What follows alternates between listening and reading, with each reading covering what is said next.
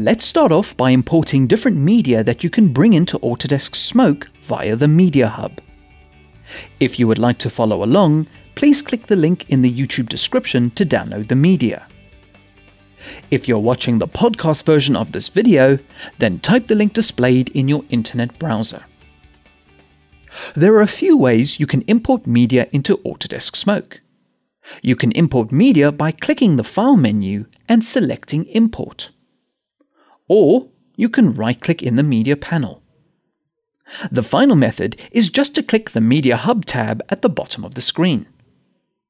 The Media Hub is essentially divided up into two sections. On the left is the Media panel containing your libraries and folders. This is the Smoke database containing all your source media and sequences. On the right is the File browser where you can access all locations available to your system. This could include local storage, network connections, and shared networks. If you wish to go to your Mac user folders, click and hold the Bookmarks button and choose User Home. This will instantly take you to your common user folders like Desktop, Documents, and Downloads. Clicking the Home icon will always take you back to all the devices visible to your system. To locate media, simply double-click on a device to start navigating through the folders. The file path is displayed at the top of the file browser.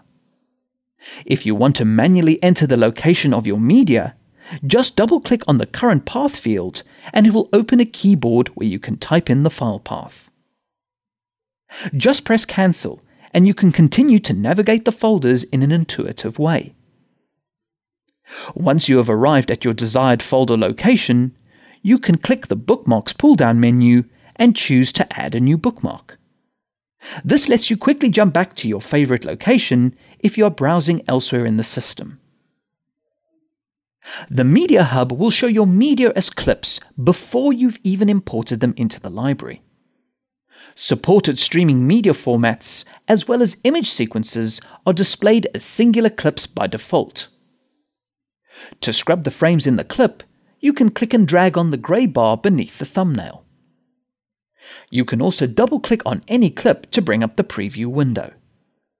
The preview window offers you a bit more extra functionality compared to just scrubbing thumbnails. For example, you can use the in and out buttons to set an import range for a specific clip. Let's say you film an hour of footage and you only want to import a few seconds. You set the in frame and out frame, and when you import the media, Smoke will only bring in what you want. There is also extra information available in the Clip Info and Metadata tabs. The Clip Info tab tells you about the generic details of a source, such as its resolution, format, and timecode.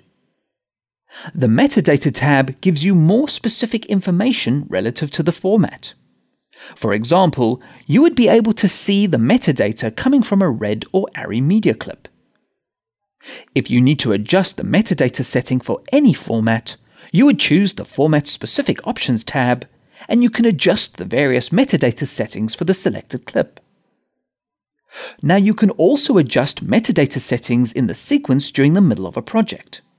But if you're just starting out in Autodesk Smoke, I recommend that you set your settings prior to importing so you know what you'll get. Now before you import your clips, you can decide if Smoke will manage your media.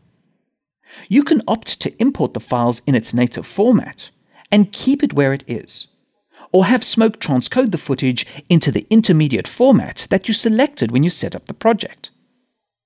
This transcoded footage is copied onto the volume containing the Smoke Managed Media folder. You selected this volume when creating the project.